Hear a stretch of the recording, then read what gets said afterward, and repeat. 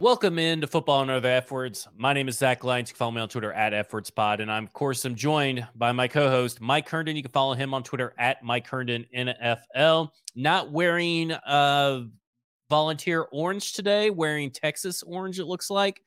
A little disappointed. Brown. Is that brown? I can't tell. Yeah. You need lamps and lights in your place. You need some ambiance.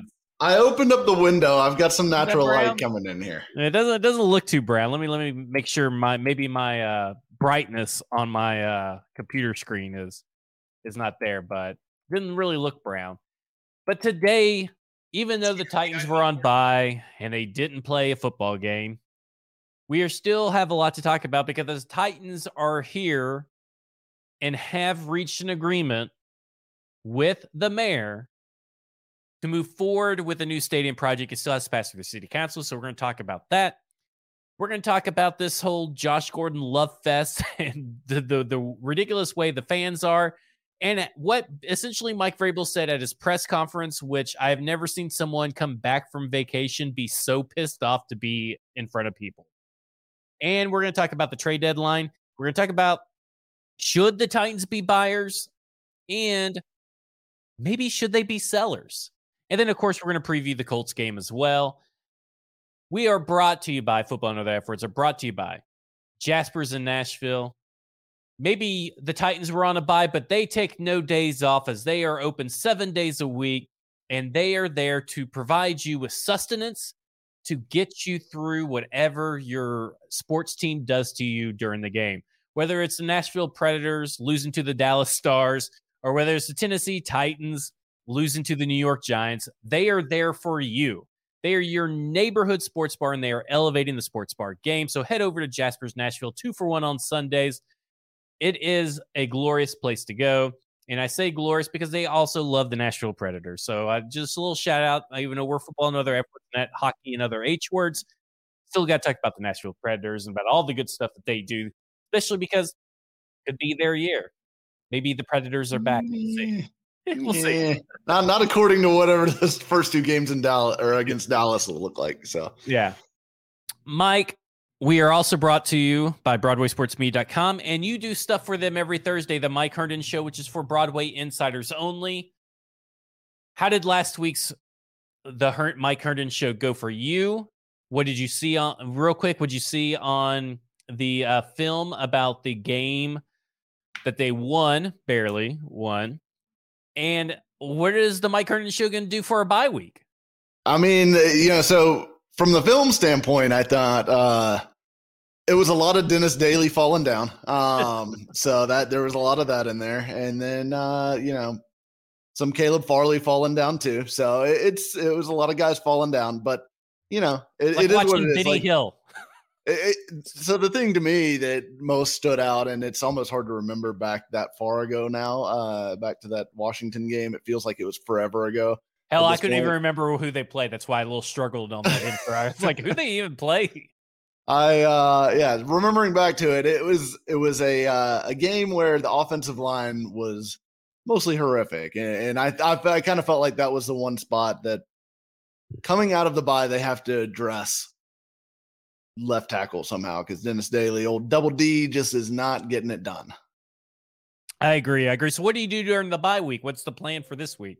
This week we're just gonna watch film of kittens. Maybe this bear. We're gonna break down this bear attacking this mountain climber that you sent earlier. And as you continue to believe that you can fight wild animals that you cannot fight.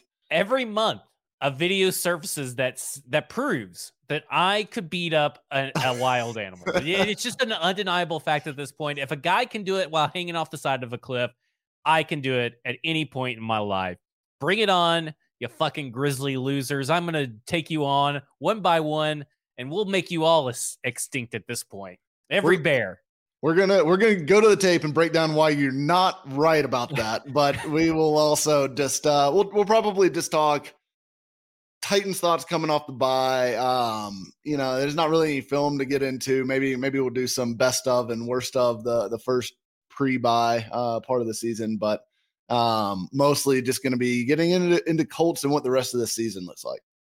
Well, it's going to look a little bit different, hopefully in a few years, for the Tennessee Titans, as It was announced today that Mayor John Cooper and the Titans organization have reached a deal to move forward with the proposal to bring it in front of the city council for them to vote on in a couple of weeks to get the Titans a new stadium, which they desperately, desperately need. A lot of interesting stuff came out today, a little bit more concrete.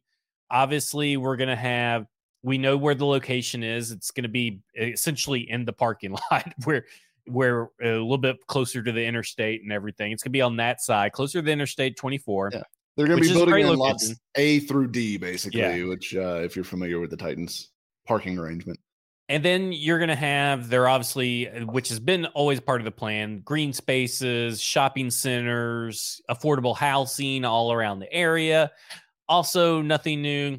They have confirmed it's going to be a dome. The TennesseeTitans.com have confirmed it's going to be a dome. Retractable roof is not happening. Don't listen to anybody telling you it is at this point, because so far TennesseeTitans.com has it in black and white. Nate Rowell, who broke this story this morning, I should have credited him at the beginning, at Axiom.com. Nate Rowell, he said in there explicitly is going to be a dome. It's a dome, which is fine. Now, hopefully, by the time that the stadium is built and ready, they are going to put in and install, according to TennesseeTitans.com, the best artificial turf available. So it's not going to be this Lucas Oil shit rag turf that they had put out there that's essentially made of concrete. They're going to put out really nice turf, and it's going to be basically they're waiting until the stadium is nearly done to get the turf inside the stadium. So it's not like they're going to get turf in 2022 and hold it in a warehouse. It's going to be the newest kind. It's state of the art. Good sign at this point.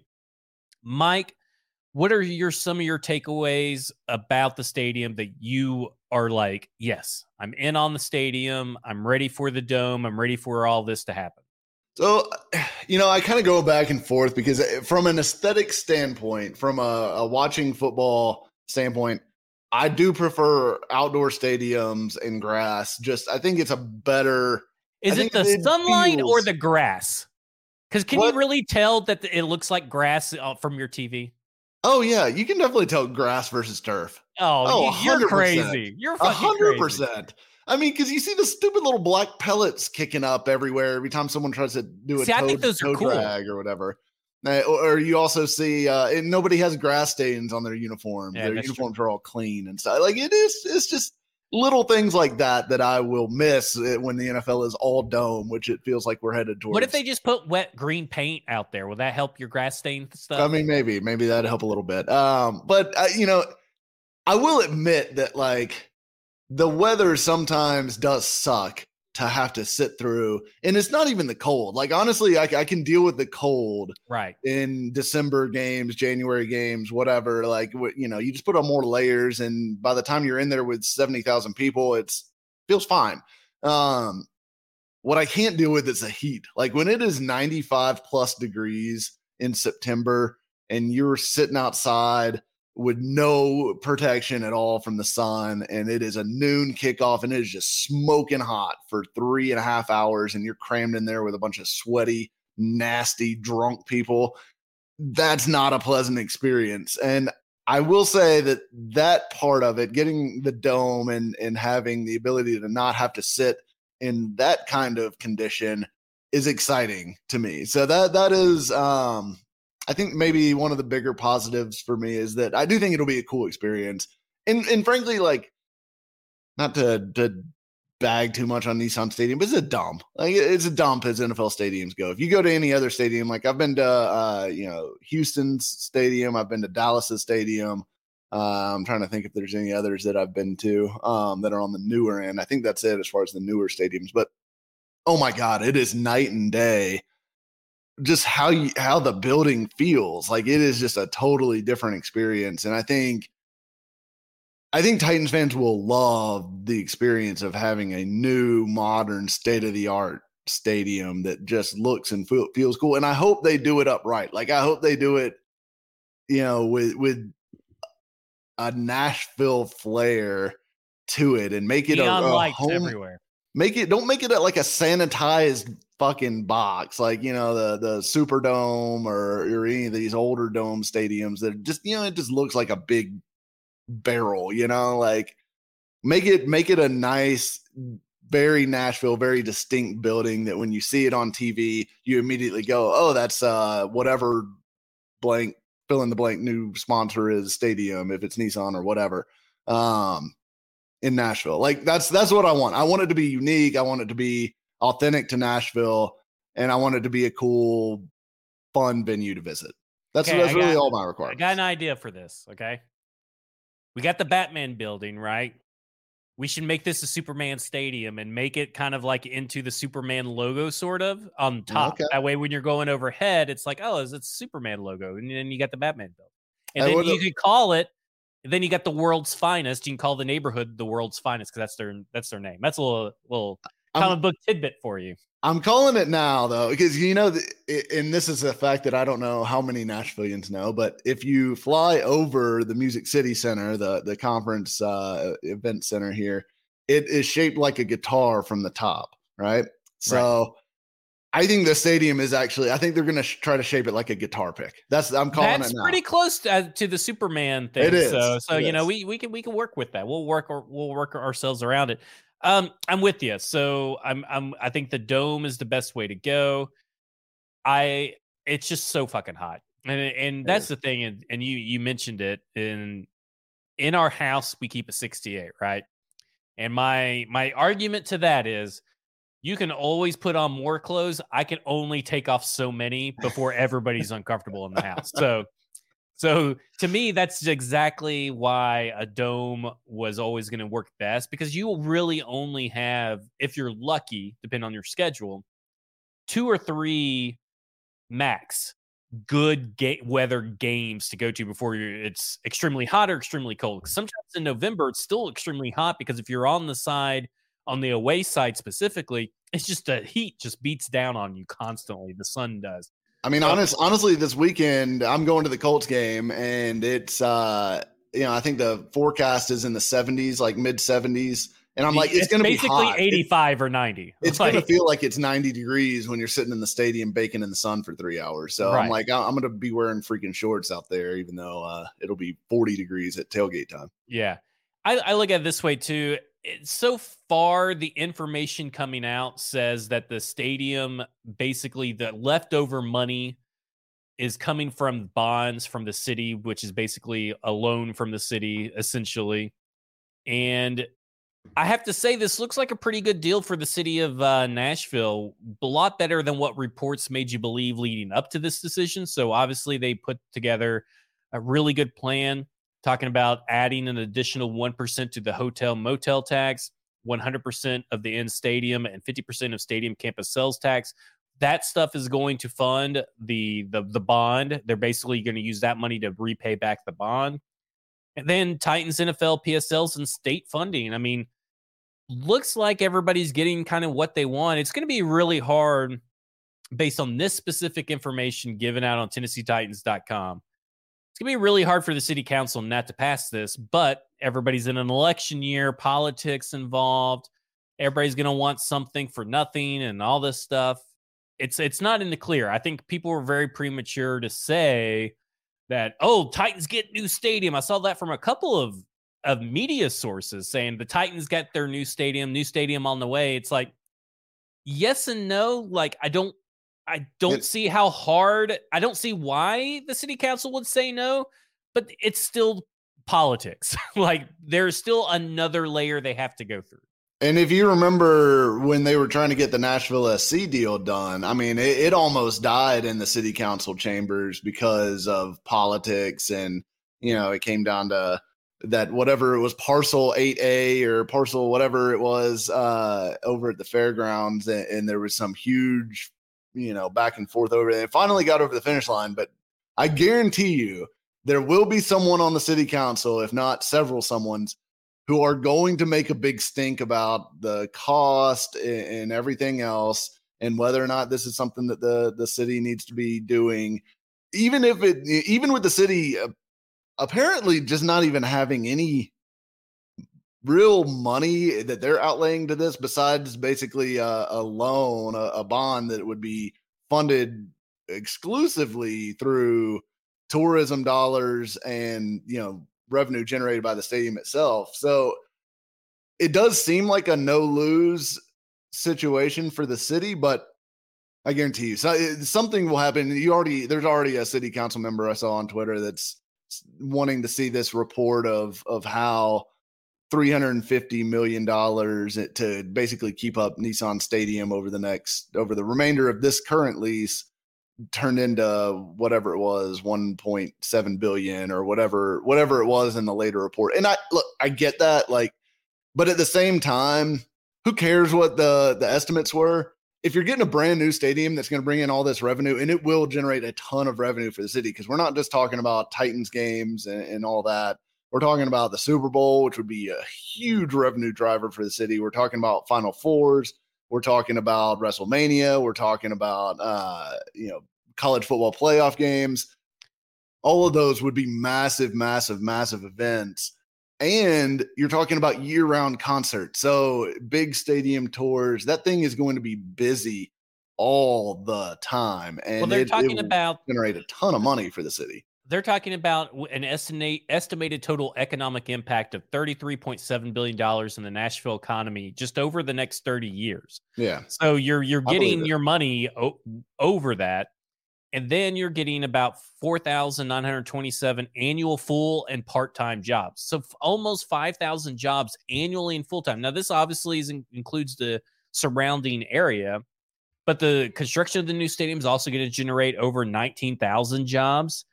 And it's going to have a one-time direct spending impact of $1.9 billion and total economic impact of $3 billion. So you're almost like the impact of all this is almost paying for itself right off the get-go. So, Look, this is all Titans propaganda, right? All this information is coming from Titans. So there could be more information that comes up. But the information available to us is that this is just a good deal for everybody involved. And, now the Titans just, need to start having some exciting games to match this exciting stadium. Or you're just going to be watching other teams in your house in the Super Bowl for years to come. One bad news about this, PSC Scrapyard's still going to be there. Yes. Well, and that's, I don't know how you get rid of it because, as long as it's owned by Carl Icahn, it's just going to be an issue for the city because he has dug in so hard and he knows with this deal that he's going to have more and more leverage over the city to extract a higher and higher price. And I know there's been some talk that he's wanting to develop it himself. He did keep it when he sold the rest of his scrap business. So it'll be very interesting to see what pans out because the city cannot let that stay there. If they're going to turn this into what they're saying they will, which is like a really beautiful campus around the stadium that's going to be like family friendly and have some bars and restaurants but not like it sounds to me like the Titans vision is they don't want it to be Broadway extended.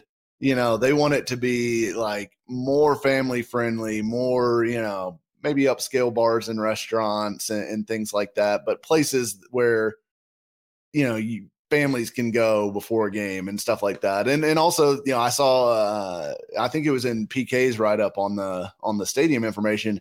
He mentioned, the Grove at Ole Miss and the tailgate scene down there is kind of part of the inspiration for how they view like where Nissan Stadium currently sits all the way down to the riverfront.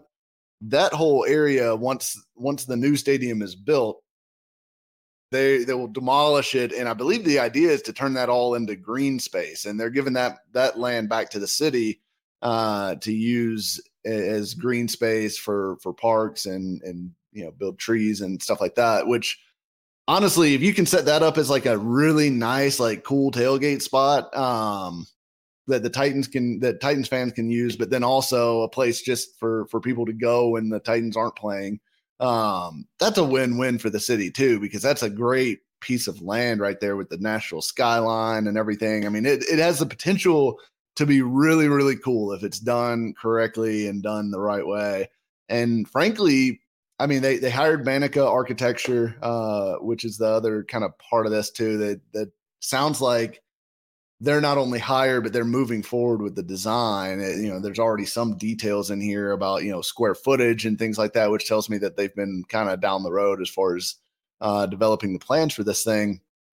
And it'll be really interesting to see how it all shakes out. But Manica did Las Vegas's stadium, the Raiders. They did Houston Stadium back when it came out. They did the new Chase Center in San Francisco where the Warriors play. So some really, really cool. They did Wembley Stadium in London. So like these guys have done some really cool, really amazing architecturally beautiful stadiums. So I have high hopes for what this will turn out to be for the Titans. And, I know I do want to talk real quick about the whole turf thing, because that's one thing that everyone's going to be up in arms about over this thing. And I get I like the turf. I like the grass thing just as much as anybody, but I also understand that to have a, rollout grass field, which is what you'd have to have in a dome, you have to have two things. One is a lot of money, because it's extremely expensive, not only to install on the front end, because you're basically putting in a whole irrigation system and a whole rail system to run your field out, and all the mechanical pieces that go along with that, as well as maintenance over time, having to have people be able to maintain that grass field and service the equipment that it's going to have to run on, everything else like that is very, very expensive. So would you rather them spend the money on that, or would you rather them spend the money on a better stadium experience in some other way? Because it's not like we're dealing with a multi-billionaire I won't even say no multi-billionaire, but we're not dealing with Elon Musk here, right? The Adams family is rich by all standards, but they are not among the top half of the NFL as far as wealth among NFL owners. So it's not like a unlimited pocketbook that we're dealing with here. And also you have to have a ton of space. That's the other thing. You have to have a lot of space where you can roll the grass out and have a space where it can get sunlight and grow. And the Titans don't have that around that stadium, especially not if they're going to build this really cool campus around it. So I get there people want that, but I don't think it's realistic, not for what the Titans are trying to do here with the budget that they're working with. And I know $2 billion is a lot of budget, but in modern construction, it just doesn't go as far as you might think, especially when you're talking about a dome stadium. So it is unfortunate that it will end up being turf, but hopefully it's really good turf. And maybe there will be more turf advances in the next 2 or 3 years before this thing actually goes in. I personally like the pellets that kick up when that, because it makes for cool TV, cool visuals. It does. But it also, when replays are involved and stuff like that, you can clearly see when someone's dragging their foot a lot easier when they've hit the foot, staying in bounds trying to make a catch. But that's just me. I just gotta like it. It kind of just looks cool.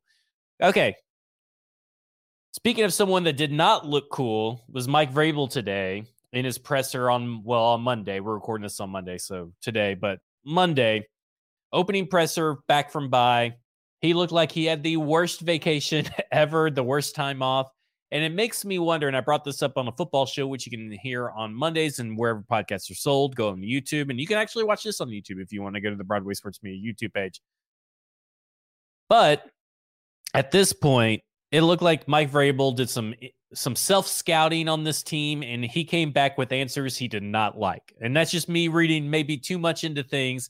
But how can you go and self-scout, guys like Josh Gordon, guys like Dennis Daly, and not come back a little pissed? Obviously, Josh Gordon was cut on Monday, and he said his goodbyes, which, yeah, goodbye, see ya, whatever. Dennis Daly, though, still around, and obviously he will stay around, but it sounds like, according to Mike Vrabel's presser, that Dennis Daly's job is in basically dire straits. However, we know this Tennessee Titans team is willing to give a guy a little bit of leeway to prove himself. I think he at least gets one more week to see if the work in the off week, pays off, but let's not hold our breath. Where do you want to start first? because there's a lot to get to and a lot of news that just came out too while we were taping this. Do you want to start with Josh Gordon, Dennis Daly, or Ola Adeniyi? Well, first, let me say that I think Vrabel's mood was likely more tied to his news making over the weekend with this reply all thing and everything that came out with that. And it sounded like he was pretty pissed that somebody leaked that. I'll get over it. Which you know was Chris Ballard. Yeah. You know it was Chris Ballard. You know, I said it on a football show. It's definitely Chris Ballard. But you sent an email to over 64 different people, right? It's going to get out to Adam Schefter or Ian Rappaport or whoever broke it first. It's going to get out because that's what people do. You're in America. Nobody in America is exempt from being part of office gossip. Get over your self-importance and self-worth. You are in a fraternity. Fraternities are all about telling secrets. Yeah, but I think that's the reason he was pissed. I don't think he particularly likes being in the news or a newsmaker, and I think that was the reason. But it was the least, I guess, noteworthy piece of news that came out of the week. Is like it popped up, right? Some guy hits reply all in the office email. It says something. And then the game started and nobody fucking gave a shit anymore. Like, the only people who still care about this are the people asking Mike Vrabel. And I guarantee nobody's going to talk about this again. Right? I mean, probably not. Today. Until Vrabel's seen undressing some official on the sidelines this weekend after a call. He should have a laptop and then just like when he's like mad, just hit reply all as a joke. I just think it's funny that he's so upset over something so fucking frivolous because everybody agrees with him. It's not like he sent out some nudes and, you know, bashed Ryan Reynolds because he's America's sweetheart, even though he's Canadian. And he said, Ryan Reynolds is fucking trash. And here's a picture of my dick. You know, he sent what everybody's thinking and what everybody's saying. In fact, he should be touted as a hero and should feel like, yeah, I fucking sent that email. And I told them how I feel because I'm tired of this shit. Instead of just complaining and bitching about his email getting leaked. Yeah. That's how I feel about it. All right. Well, let's start with Ola. Let's start with Ola. Good news. Bud Dupree is trending to be playing on Sunday, and it's much needed because it was announced just a few minutes ago on Monday when we were recording this that Ola Adeniyi's headed to IR, which they could have done last week and picked up one extra game, but they didn't. But that's okay. So he is going to miss the next 4 games, Ola Adeniyi is. So it's more important than ever that Bud Dupree is not only healthy, but he actually stays healthy. And we talked about that last week. But the Ola Adeniyi news made way for Josh Thompson, another safety / a special teams ace, because apparently the Tennessee Titans and Mike Vrabel think they can play 22 people on kickoff. They can't. They can only play 11. I don't understand it. Why are they wasting time with these fucking guys? It doesn't really matter in the big scheme of things, but it's hilarious at this point that they are just getting safety after safety after safety on this roster. I think this just tells you they hate all the guys that they've had in that spot. They're all the same guys, aren't they? Like, that's, to me, is like you're just bringing in more of the same. Well, they are, but I think they're hoping that one of them hits and turns into like, oh, he's throwing shit up against the wall. Well, he's the one of them. Maybe one of them turns out to be like the Joe Schobert of safeties. You know, like, oh, well, this one works. So who knows? Yeah, maybe Josh Thompson will be that. As a Texas alum and fan, I like Josh Thompson. I always did when he was at Texas. I thought he was their best corner last year, which was on a bad defense, so it didn't really matter. But he's a really good player. Like, well, I mean, he ran a 4.4 at the combine, which, you know, gives you a little bit of juice speed wise. So I think Josh Thompson isn't anything special, but I think he could play. And I think they're still looking for somebody to play that like dime safety role too. Like, I mean, Hugo Amadi kind of got thrown into the slot here, and then like Lonnie Johnson, I thought was going to kind of be that, but then Lonnie got hurt, and then he just hasn't played a ton the last few weeks. So I don't know if that's what they're specifically looking for, or maybe they're looking for Thompson to take Lonnie's spot on special teams so Lonnie can play more defense. I don't know what the mix is there, but they're clearly still looking for someone to fit into that secondary, because the secondary's been a problem. It's been a little bit under the radar because of some of the other problems on this team, but secondary hasn't been good overall. Part of that's been Hooker's been out, part of that's been Molden's been out, all that stuff. But and the pass rush, which, and it doesn't sound like Molden is probably going to play this week either. So he continues to be on IR. So I don't know. They need help, but I don't know if Thompson's the right person to give it to him or not. But this Oladini thing, I kind of wish they would have put him on IR last week. I kind of thought that they would, because he does have a neck injury, and obviously you want to protect your players. And it's something that he's been battling since before the season, because I think it happened during a preseason, if I'm not mistaken. I don't remember which game, but something to monitor. He hasn't played since Buffalo. I mean, he's missed, I think, 3 games already. It seems like there was a misevaluation of the severity of this injury, I feel like, because I think he definitely was dealing with something, and then he came out of the Buffalo game, and then I think he came back in practice the next week, because he's been at practices before. Yeah. And we've thought maybe he's going to play this week. So there must be something that's just not responding. And look, neck injuries can be tricky, so who knows what it is. So is it Wyatt Ray season again in Nashville? Is that what the plan is? I mean, what is the plan to fill the spot besides just Bud Dupree and Rashad Weaver? I mean, you got to get another guy in there. It's Bud Dupree, Rashad Weaver. It's also Danico Autry.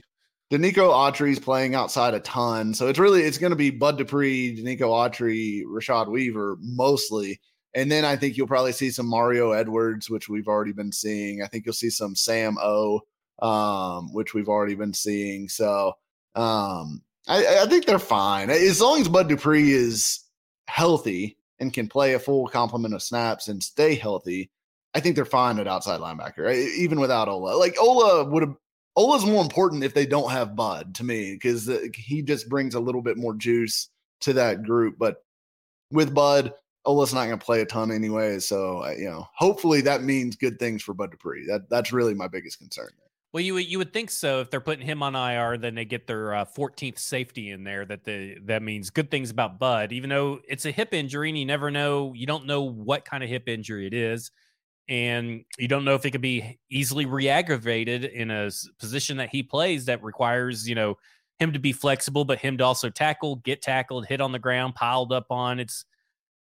I feel like Bud Dupree, and we both agree that a 70% Bud Dupree is better than 100% of whatever you're going to get out there in free agency. But, you got, and I know it's a big if, he's got to stay healthy. And if he can stay healthy during at least the 4-game stretch that Oladini is about to miss, that's going to be really good for this defense in all facets of the game, from pass rush, from run defense, all the way to coverage and everything else in between. Absolutely. Yeah, they desperately need him. Desperately. All right. Look, I can't believe that we're going to have to talk about this. But my God, were people mad that Josh Gordon got cut?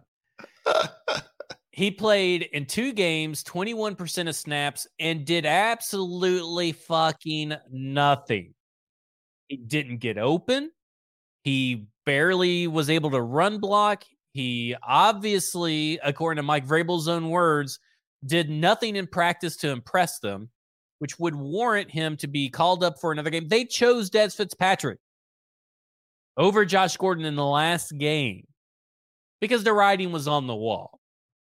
We told you when he got signed not to expect anything. The upside was wide receiver 5. The upside was not wide receiver 2, 2013 Josh Gordon. I need you guys to understand something. That was 9 fucking years ago. Almost a decade ago since Josh Gordon has been relevant and good.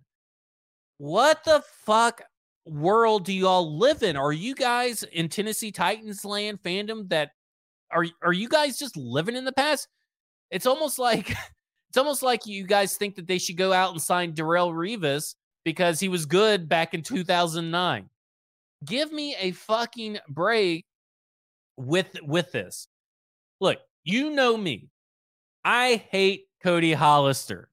They could do so much better than Cody Hollister, even in that spot, if they just fucking farted out into the wind and let Will Fuller smell it. Keelan Cole, these other fucking guys that actually have good NFL experience. But here's the thing, and I hate to say it, he's the better football player. He is. He's not the better athlete, maybe. No. I don't know. Because obviously we didn't see anything from Josh Gordon that stated that he was still a spectacular elite athlete. But and have you seen Cody Hollister with his little midriff shirts out there at practice? I mean, the guy's pretty cut up. I don't know. Here's the thing, Mike, and correct me if I'm wrong, and then I'll let you talk about Josh Gordon. None of these the only reason Cody Hollister's on the active 53 is because Racey McMath got injured. Now, it's not a 1-for-1 replacement, but that's why he's on the team. That's why he made it, not on the practice squad, but on the initial 53, because they put Racey McMath on IR. If not for that, he would be on the practice squad. Your practice squad is filled with losers, guys. None of them are good. Okay, I'm sorry. They come in and fill in on 1 or 2 week basis because they're probably can only play at an NFL level for 1 or 2 weeks. And by the way, that's true of every NFL team. Yes, this is every NFL team's practice squad. They all suck. Now, here's the thing. They're all the same level of suck almost in different areas. But what Cody Hollister does better than them, and it's not even at a high level, is that he run blocks. And that's why he's wide receiver 5. And he plays special teams. And he plays special teams. That's all he is wide receiver 5 at this point. Like, just settle it until Racey McMath comes back and Traylon Burks is healthy and you have the full complement of your initial 5 wide receivers. Cody Hollister's on this fucking team unless they do something crazy and trade for someone that is probably not going to happen. We'll talk about that later. Yeah, and I mean, Hollister, like, look, he's not good. He's not a good player. He's slow. He doesn't separate. He doesn't, but whatever. But here's what he does do. Like you said, he run blocks. He's really good at that. He's good on special teams. He knows how to run the playbook. So he's going to be in the right place at the right time. Now, he might take forever getting there, and he might be, not open when he gets there, but he'll be in the right place. They can trust him. Frankly, he has pretty good hands. I mean, we haven't seen him be throwing a ton of balls, thank God. But when he does get thrown the ball, he catches it. So he does all the basic shit. And he's not technically in there to run routes, right? I mean, the plays that he's majorly is for run blocking purposes. And I know people think that's frivolous and stuff, and it is if you were on almost any other NFL team, except for you're a fan of the Tennessee Titans, and that's important. Well, like, you just have to deal with this fact at some point. Here's the thing. People get so mad about wide receiver run blocking, almost to the point where, like, if a guy is a good run blocker, they view it as a negative. And it's crazy to me because if you look at, like, the long Derrick Henry runs that they've had over the last several years here, almost always it involves a wide receiver blocking somebody. It involves Nick Westbrook-Akine blocking a Bills linebacker or Bills safety on that 70-yarder that was on Monday night last year. It involves some wide receiver blocking downfield and doing a good job. So it does matter that wide receivers can block well. It definitely matters. Because it specifically just matters for this team, right? It matters more. Yeah, it matters more for this team than most, but it matters for all teams. I mean, if your receivers can't block, you're not going to be able to run the football very well. I guarantee you, because you cannot run anywhere but between the tackles at that point. Because as soon as you start trying to run anything outside the tackles, you are relying on wide receivers to get blocks done. And if your guys can't do it, you can't run out there, and then the defense can, narrow and defend the interior a little bit more. So everything, it does matter. All 11 guys on the field being able to block, well, I'll say 10, outside of the quarterback, blocking freaking matters. There's a reason why blocking and tackling are, like, considered the fundamentals of football. That is part of it. So yeah, absolutely, blocking matters. It doesn't matter over all else. It doesn't matter over, being, if there was a guy that was like Stephon Diggs and he couldn't block a lick, obviously you put him out there. You don't give a shit. At that point, he's good enough to make up for it. But if you're Josh Gordon at 32 years old and you were active in 12 games for the Kansas City Chiefs last year and you had 5 catches for 32 yards. He's just a guy. He's just a guy and with people a are like, well, he only name. got 6 targets. Well, he only got 6 targets for a fucking reason. Yes. Patrick Mahomes will throw to everybody. Yes. But Patrick he would Mahomes not throw to Josh Gordon. He's out here throwing it to anybody and everybody. He's not throwing it to Josh Gordon because Josh Gordon is just a guy. He's just a guy at this point. Like you might as well just go bring back Justin Hunter. I mean, like who he is. Josh Gordon is throwing to guys like Danny Gray. Okay. Have you ever heard of Danny Gray? I mean, I know we have because we follow the draft, but the general fan has no fucking clue who Danny Gray is. Like, he will throw to anybody. And the same with all these other quarterbacks. But even so, this whole thing, to wrap it all with a bow, as I'm trying to figure out why the sun outside my window is messing with my camera lighting out here. I don't get why these people are just continue to cling to old shells of losers. You saw it happen with Golden Tate, and we kept telling people that Golden Tate, listen, the Titans got more out of Josh Gordon than they ever got out of Golden Tate. That should tell you how bad fucking Golden Tate is. Like that's how bad Golden Tate was. And we told you. And look, people are mad. Well, who the fuck is CJ Board? It doesn't matter who CJ Board is because if he's playing games and at this point in the stage, that means that the Titans have gotten worse with Treylon Burks, have gotten worse with Racey McMath, have decided that they, even though those two things are happening, they aren't going to reach into the free agency pool. You have bigger problems than whether CJ Board is better than Josh Gordon. And guess what? He probably is better than Josh Gordon. He very well may be. I mean, these guys don't matter. I mean, it is legitimately, you're arguing, you're wasting precious moments of your life arguing about guys that are just never, ever going to matter. Right. Guys that play like 9 snaps. Yeah. I mean, like, it's 9 snaps a game. If CJ Board's even activated at this point, give me a break. CJ Board had more yards than Josh Gordon in 6 games active than Gordon did in 12 games active last year. So, hey, upgrade. Upgrade for a meaningless position that will never amount to anything. Just like Josh Gordon didn't amount to anything. Just like Golden Tate didn't amount to anything. Just like Des Fitzpatrick hasn't amounted to anything. Guess what? CJ Board's probably not going to amount to anything. Like, just get over the fact that, unfortunately, on this team, your practice squad wide receivers suck. And guess what? If you went over the Buffalo Bills, their practice squad wide receivers suck unless they play Caleb Farley. And guess what? If you go over to the Chiefs practice squad, guess what? Their wide receivers suck too. Like, they all suck on the practice squad. But hey, at least they make, $140K. Like, hey, you can make $140K for running wind sprints and wearing that goofy fucking concussion helmet. Who am I to, practicing 3 times a week. Good for you. Good for you. I mean, really.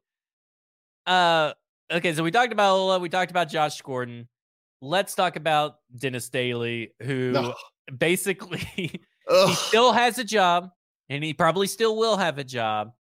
But it seems like Mike Vrabel and the team came back and said, okay, he may be a nice guy, but this guy sucks. And we're in deep doo-doo.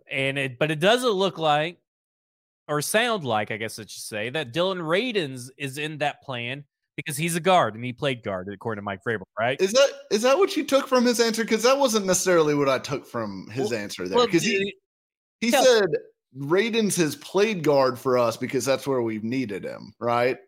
Gotcha. That's what he said. He said, well, Nate was out, so Dylan played guard for us. But then he said something about him being like a utility player or something like that. So I didn't take it as definitely no on Radins. I took it as he played guard last game. That's all I'm really going to say about that. Bitch. he just doesn't want to say shit. But I liked everything about Racy. Potential. Yeah, potentially he'll be back. Oh, Bud Dupree, he'll potentially be back. Like, just fucking tell us. Quit playing these mind games. I don't think anybody over at the Colts organization is game planning for whether AC Math. Maybe they are game planning for Bud Dupree, but it doesn't fucking matter because the offensive line sucks for the Colts. So I digress. Mike, what are they going to do with this offensive line? I know this is like the same topic, and I feel like we're talking in circles. Do we have anything new to really add to this discussion? Because at this point, Dennis Daly sucks. We both agree. Dylan Radins is maybe better, maybe not. And then the Raven Clark, we don't know what the Raven Clark is. Quote the Raven, possibly nevermore. Who knows? Yeah, I don't know. I mean, I don't have a ton to add to it besides the fact that I think they should do something, and that if they are going to do something, now is the time to do it. Yeah. Because I think look, we've seen Dylan Radins in 2 games now, right? We saw him against the Niners at left tackle, and we saw him against the Commanders at right guard. He wasn't great in either of those games. He wasn't really particularly good in either of those games, but he was not worse than Dennis Daly has been in, basically any of the last 3 games in either of those games. So to me, just put Radins out there, do it, see what you got. If nothing else, you get an answer about what he is or isn't for next year. So I think it's time to put Radins in there. And if you hate Radins that much, just try Clark. Clark's the same guy as Daly to me, but like at least he's a tackle from a measurable standpoint, whereas Daly I think is purely a guard. So try it. I don't know. It can't be worse. It cannot be worse because literally Daly is the worst tackle in the NFL right now. So I'd try something. The only way it could be worse is not putting a guy out there. I mean, that's literally the only way it could be worse is not having a left tackle at all. Starting a literal traffic cone. Yeah. Yeah. So we're talking about help. The trade deadline's upon us. And you said something interesting today. Now it is with a caveat. The Titans should not be buyers in the trade market unless it's a long-term fix. And I do agree. Obviously, DJ Moore could be that long-term fix, right? He has a palatable contract that you could take on initially this year because their salary cap is very low, right? Or the salary cap space is very low. I think it's roughly $2 to $3 million right now. So if you brought in DJ Moore, he's only going to cost you $1 million and some change. So you have space for him this year, and then he's 16 mil the next 2 years. Now, the Panthers on Monday traded Robbie Anderson. The Panthers are fielding phone calls and asking an outlandish price for Christian McCaffrey. I don't think DJ Moore is going to get traded. I don't think they have an interest in trading DJ Moore because I don't think they want to do a complete rebuild. I think it's like DJ Moore, the recent draftees like J.C. Horn, and the I can't remember which left tackle they ended up getting.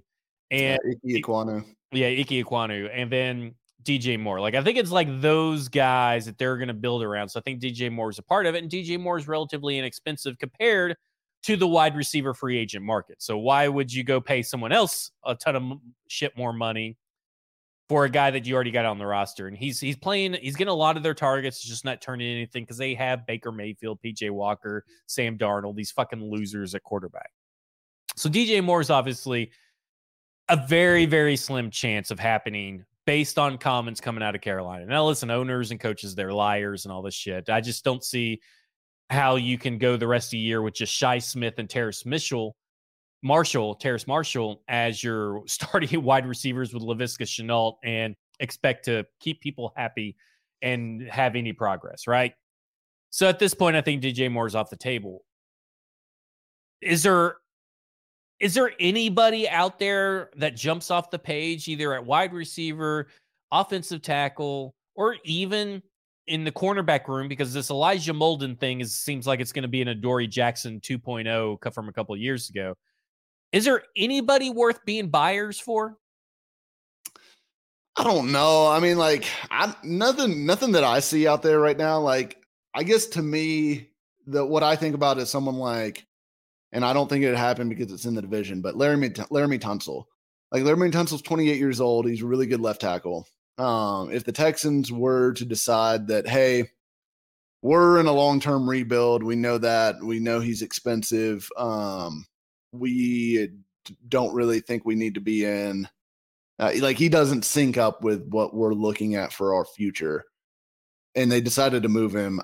I would be all over that because that fixes left tackle for 2 to 3 years at least. That gives you a reset at left tackle with a player that is played at a really high consistent level for many years now. So something like that I could get on board with. But here's the thing I don't want them to do. I don't want them to flip another day 3 pick, even if it's a 5th or 6th rounder, for some rental like Robbie Anderson. Like, this is the deal that everybody was mad that the Titans didn't do. Oh, you couldn't give up a 6th and a 7th for Robbie Anderson. Are the Titans one Robbie Anderson away from like a meaningfully different season? No, they are not. Like, Robbie Anderson is, if Robbie Anderson was that important, the Panthers would be a hell of a lot better than they are, right? I mean, I just don't understand this idea that, well, this guy's going to come fix all our problems. You're still going to have left tackle issues. You may not be able to block long enough to throw the ball to Robbie Anderson more than 20 yards downfield.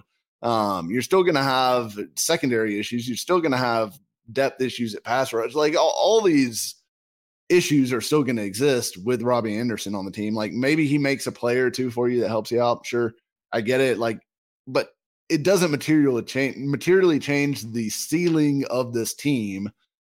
And I just don't think they're in a position where they need to be flipping draft picks or spending any extra money chasing marginal improvements like for the rest of this year, because this team, I think, will win the division. I think they're the best team in the division. I think they're going to win the division. And then I think they're going to lose in the first round of the playoffs, and Robbie Anderson doesn't change that one bit. And if a guy is not changing that one bit and he's not probably going to be around here next year, it's a waste of time. You're wasting your time. You're wasting resources. I don't care if you think J-Rob is the worst drafter of all time and he's never going to hit on any draft pick again. So what the hell, trade them all. You still would rather have the picks. Like, to me, I don't see the point in rearranging the deck chairs on the Titanic if that's the direction that they're going to go. Yeah. When you're still going to hit the iceberg, right? Right. Yeah. That's the thing that people forget about this NFL trade deadline is, first off, hardly anything happens at the NFL trade deadline, right? I mean, very, very few trades. There'll be some massive rumors and then nothing will happen. But the other thing is that most of the players that are available are on the last year of their contract and have fallen out of favor with their team, like Clelin Ferrell from the Raiders, like Isaiah Wynn, who hasn't really fallen out of favor from his team, but he was linked to rumors, but he's on the last year of your deal. So are you trading picks with the idea that you're going to extend one of these guys? You got Nelson Aguilar, Kendrick Bourne have both been tossed out there. Those guys don't move the needle for you. Sidney Jones, who's a cornerback. Think of Bryce Hall. Bryce Hall over at the New York Jets. He's available. But, again, what are you trading to give up him when you already got 3 cornerbacks, right? Because you got Elijah Molden. You're trading for a 4th cornerback essentially in the long term of things. It doesn't make sense. So you're right. Maybe Roquan Smith, Robert Quinn could be possibilities, and you're okay with trying to, extend one of those guys. But essentially, there's just no one out there unless you're going to get a guy like Terrace Marshall. We brought him up a little bit earlier. That's not going to do anything for you, right? I mean, there's nothing out there that does anything for you. There's Chase Claypool, possibly. I mean, I wouldn't terribly mind Terrace Marshall from the fact of, like, he's still under a rookie contract for a couple years. So you can take him and see if you can get anything out of him. And then, if not, you can trade, I guess, that 7th round conditional pick that you traded to the Raiders for that Tyree Gillespie kid. Yeah, I mean, like something like that, I wouldn't be totally opposed to, but I think the idea that the Titans are going to make some trade and it's going to fix all their problems and then they're going to go on this huge run is unrealistic. The Titans, if they're going to go on a run, it's going to be because of the guys that are currently in the building, and they're going to figure this thing out and play better football over the back half of the season. Unless they sign Odell, Mike. Well, I mean, yeah, I did see them listed as Jeremy Fowler. Jeremy Fowler listed them as a wild card team there. I cannot, like, as much as Odell has bitched about quarterbacks, look, Tannehill's a pretty good quarterback, and maybe his played with Stafford is okay, but I can't see Odell being like, of all the quarterbacks in the league, I'm going to go play with Tannehill. Like, that's just not. I don't. I see will that say happening. this about this Odell thing, and this is not something playing, but when Robert Woods tore his ACL, Odell was there for him, and then when Odell tore his ACL in the Super Bowl, Robert Woods, they formed a pretty big bond. And if Robert Woods really chose and wanted to go to the Titans, there's a good chance he could talk Odell Beckham into coming. Just saying, just throwing it out there. It's a long shot.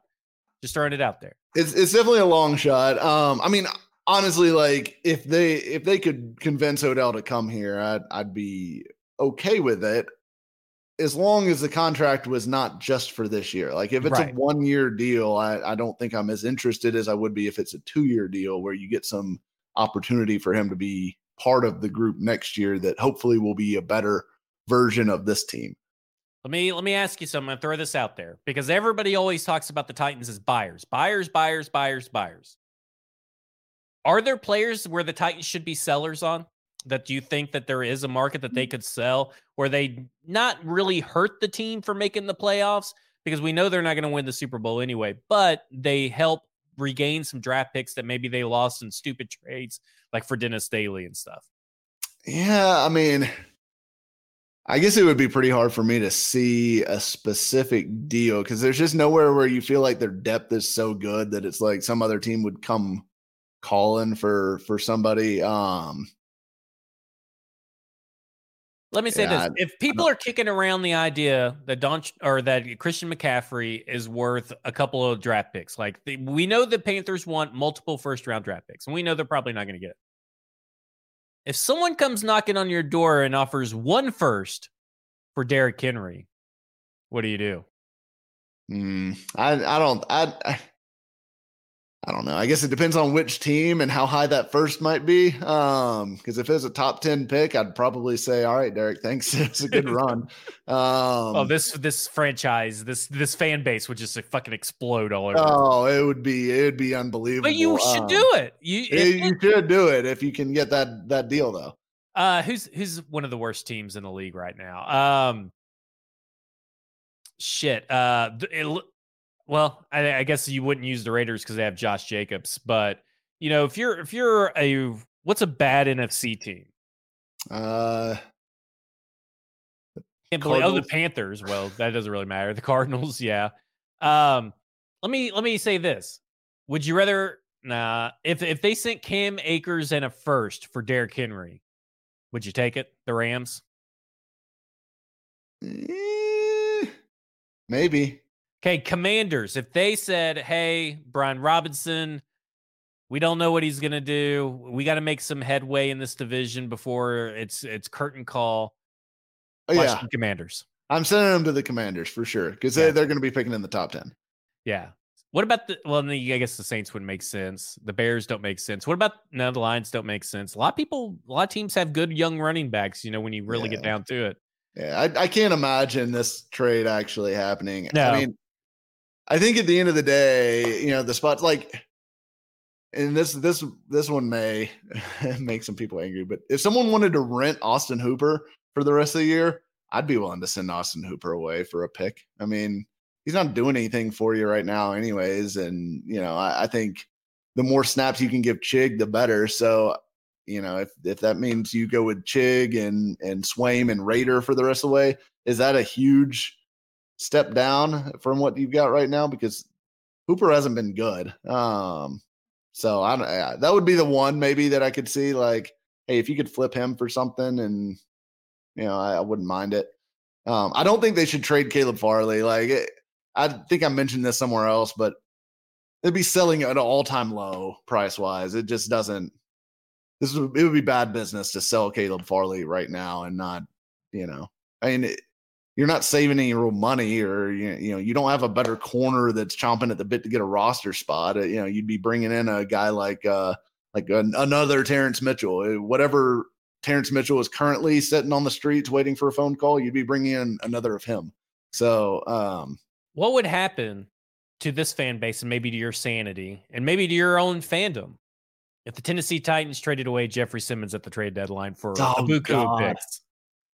Oh, For how much? A buku. How much is a buku for you? It would have to be 2 firsts plus something else probably. For you to feel okay with it.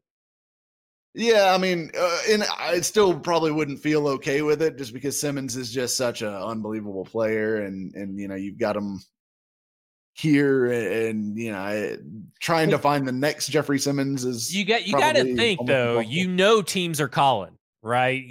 Teams are calling about Jeffrey Simmons because you got to think he's got the 5th-year option. They haven't given him the extension yet, so you could be the team that negotiates the extension. You got to think teams are calling. I'm not saying that he's listening or fielding the calls or making calls himself. I'm just saying you got to think there are some teams out there calling about Jeffrey Simmons' availability. If the Titans, let's say the Titans lose the next 2 games somehow, and wait, Houston is before the trade deadline. Yeah. So let's say they lose the next 2 games and they're 3-4, and the Colts are somehow streaking away with the division. And someone called about Denico Autry. Would you trade Autry? Yeah, I think they seriously consider it. I mean those are the kind of players, to get back to our original point. Those are the kinds of players, the guys that are going in their last deal or have their last year on their contract. Those are the guys that people want to trade for, and they want to trade for good players. They don't want to trade for your shitty players. No. Speaking of shitty players, the Jaguars faced the Colts over the weekend. Trevor Lawrence is back to being the world's shittiest quarterback and the most overhyped, overrated. Does not matter who Doug Peterson is. He is still the Trevor Lawrence from the Urban Meyer era. He is still bad Trevor Lawrence, and it makes me so happy because I was a little worried there for a second that he was going to start being good. Not because I didn't think they couldn't beat the Jaguars. I still thought they could beat the Jaguars even with the good Trevor Lawrence. It's just I just don't like Trevor Lawrence for some reason. It's just, I guess it's still Alabama bias creeping in. But I never thought the year leading into the draft that Trevor Lawrence was as good as what people hyped him up to be. And I'm on record with saying that. Yeah, and I agree with you on that. I think, and look, I don't know how this happened because I only was able to watch this game on Red Zone because, for whatever reason, the networks never put on other AFC South games in our channel selections here locally, despite the fact that either. They all suck. Well, I mean, it's fair. But it kind of drives me crazy because I did want to watch that game all the way through, and I was only able to catch on Red Zone. But I don't know, how did he complete 90% of his passes and only end up with 165 yards? Like, how did that happen? I don't even know. Yeah, it was a weird game. The Colts did seem to kind of find themselves offensively a little bit in that one, although Jag's gonna jag, man. It is so funny. The team is 0-3 since those Jaguars fans got all uppity and came at me on Twitter and demanded that I old takes expose myself over saying Trevor Lawrence, we shouldn't be putting him in an elite tier of quarterback based off of his first 18 starts as an NFL player. But mighty quiet that they've gotten since then, as they've fallen back to 2-4. And since they started talking shit, they went 1-3 after starting off with the 2-game win streak. Like fucking they're 0-3 since they won those back-to-back games. Yeah. When they beat the Chargers with nobody left on the Chargers, and they were like, "Oh yeah, look at us, we're the Jaguars, we're back. Look, Trevor Lawrence is our MVP." The Colts are still having to sling it. Obviously, Jonathan Taylor, Nyheim Hines were out. So obviously they were going to have to rely on Matt Ryan to really they're relying on Michael Pittman to make some spectacular catches, which he has done a good job of making some catches and adjusting to some poorly thrown balls. Matt Ryan threw 58 passes in that game. It was fucking ridiculous that he even had to throw 58 passes. But Tennessee Titans come to town. They've already played them once, so they know that generating pressure, and specifically Mike Vrabel said on Monday's presser that any quarterback looks good and does well when they're not being pressured. And he was specifically talking about Matt Ryan in this Jaguars game. And any quarterback that looks a little bit less good when they're getting pressure forced on them. So at this point, they're going to probably go in with the same game plan of just pressuring the shit out of Matt Ryan and force him into mistakes. where do you fall on your confidence level heading into this game? It's a home game. They're coming off a bye, why the Colts have yet to come off a bye or have their bye. So they're looking right now to rebound and want to right the ship. The Colts desperately need a win. Where are you at on the confidence level for this game? I mean, relatively high. Like, I think the Titans are. I mean, the Titans are an imperfect team. They have issues, but they're better than the Colts to me. To me, the Colts have all the same issues that the Titans have, except worse because their quarterback is worse. And they honestly, their offensive line is still probably worse. Like, I know the offensive line played better in this game than they have the last few, but I don't think it's fixed. And I think the Titans will expose that in Nashville this week. And I do feel like coming off a bye, as banged up as this team was, getting some guys back, like hopefully Dupree, hopefully Amani Hooker, Zach Cunningham, maybe some of these guys. Hopefully the cavalry is coming a little bit this week for some of these spots where they've been missing players in the last few weeks. But I think it's a better football team. I think it's playing at home, coming off the bye. It's an opportunity that you have to take advantage of. Like, if they lose this game, I honestly feel like the winner of this game wins the division. I really do. Because I just don't see the Colts coming back from starting 1-3-1, I think it would be in the division over the first 7 weeks. So I don't see them coming back from that. They're going to drop games as the year goes on. It's a big chance for the Titans to go ahead and put themselves in a good spot. I mean, you almost clinched the division with this win, right? I mean, you got 1-3, then you would have 1-4-1 Colts. No, 1-3-1 Colts, right? In the division. They only have one more game against the Texans, which, by the way, weird scheduling that they already have now by week 7, have played 5 division games out of the 7 games they've played. That's insane. That has to be some weird record or whatever. It is, and they won't play another division game until week 18. So they're going to go like 10 weeks without playing a division game, which is so it's going to be really hard to avoid all this. I was talking about this today. Obviously, this is a must-have win, but I think it's a must-needed win for multiple levels. But I talked about this with Braden on a football show on Monday. And when you look at the Titans' schedule and you look how bad offensive play is around the league right now, I mean, good quarterbacks are playing terribly everywhere. Offensive line play is horrible everywhere. So when I look around and I think, okay, I start looking at the schedule and you're like, okay, well, let's say they lose to the Cowboys, they lose to the Eagles. So they go 0-4 in the NFC East, right? And they're probably going to lose to the Chiefs. So there's 3 losses, but the rest of them seem like wins. You're staring at 12-5 yet again for this Tennessee Titans, which is a chance for this team. And I can't believe that I'm saying this after basically saying that I don't think it means anything for their Super Bowl aspirations. I just think it's wild that this team could still end up being 12-5 as long as they handle business against their own division.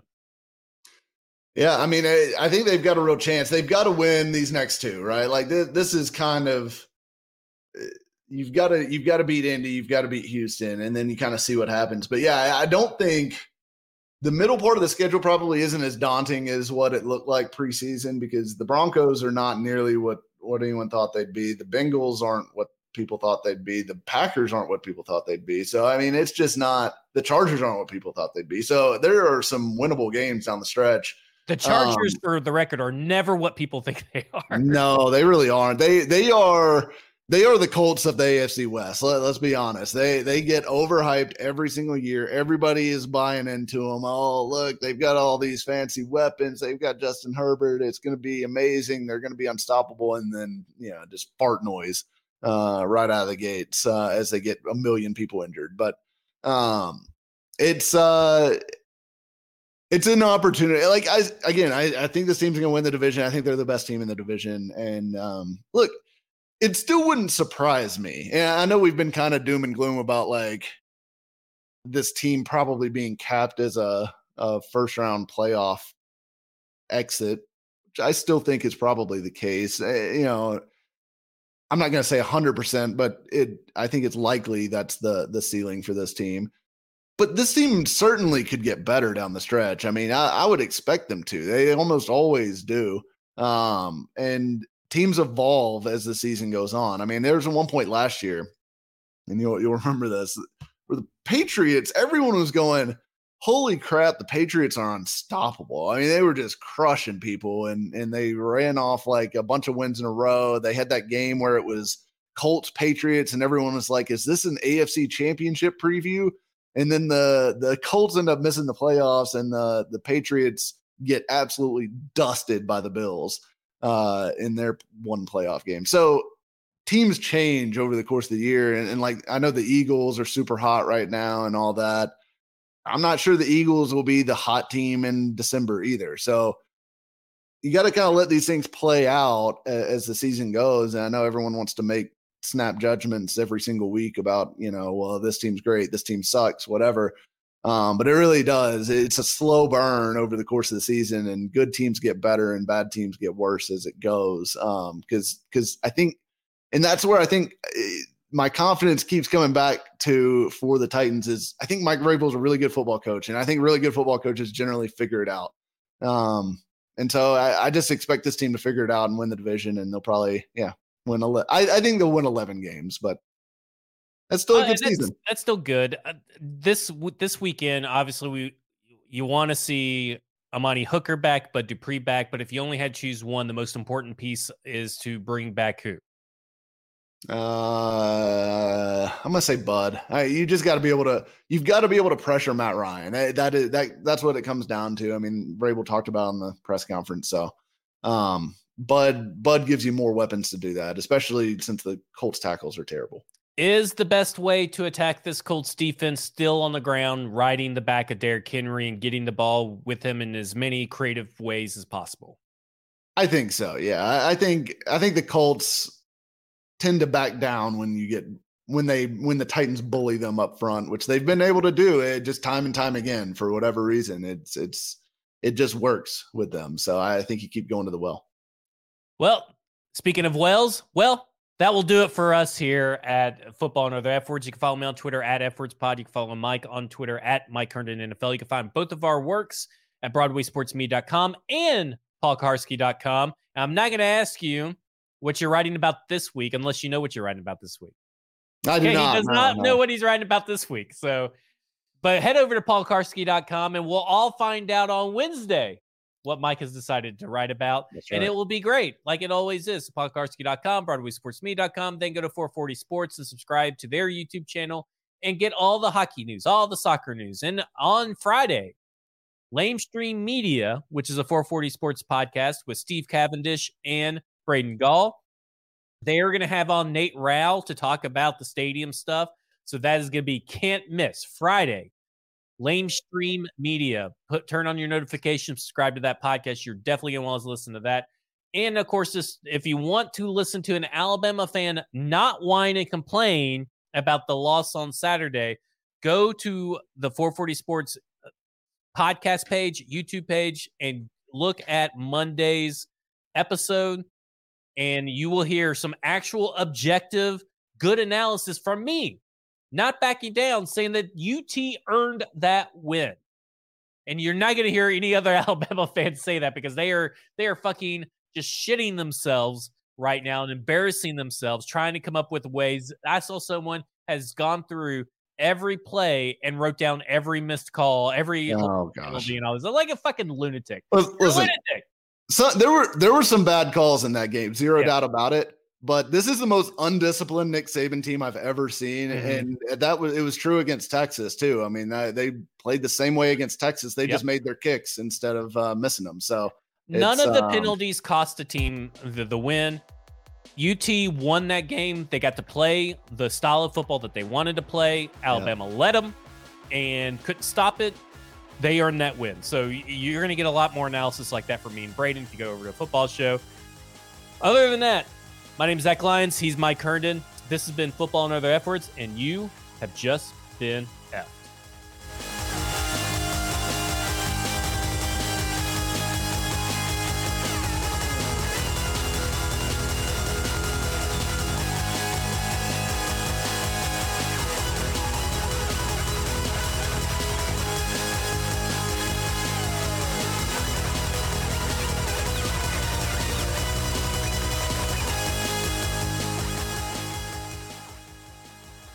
a Broadway sports media production.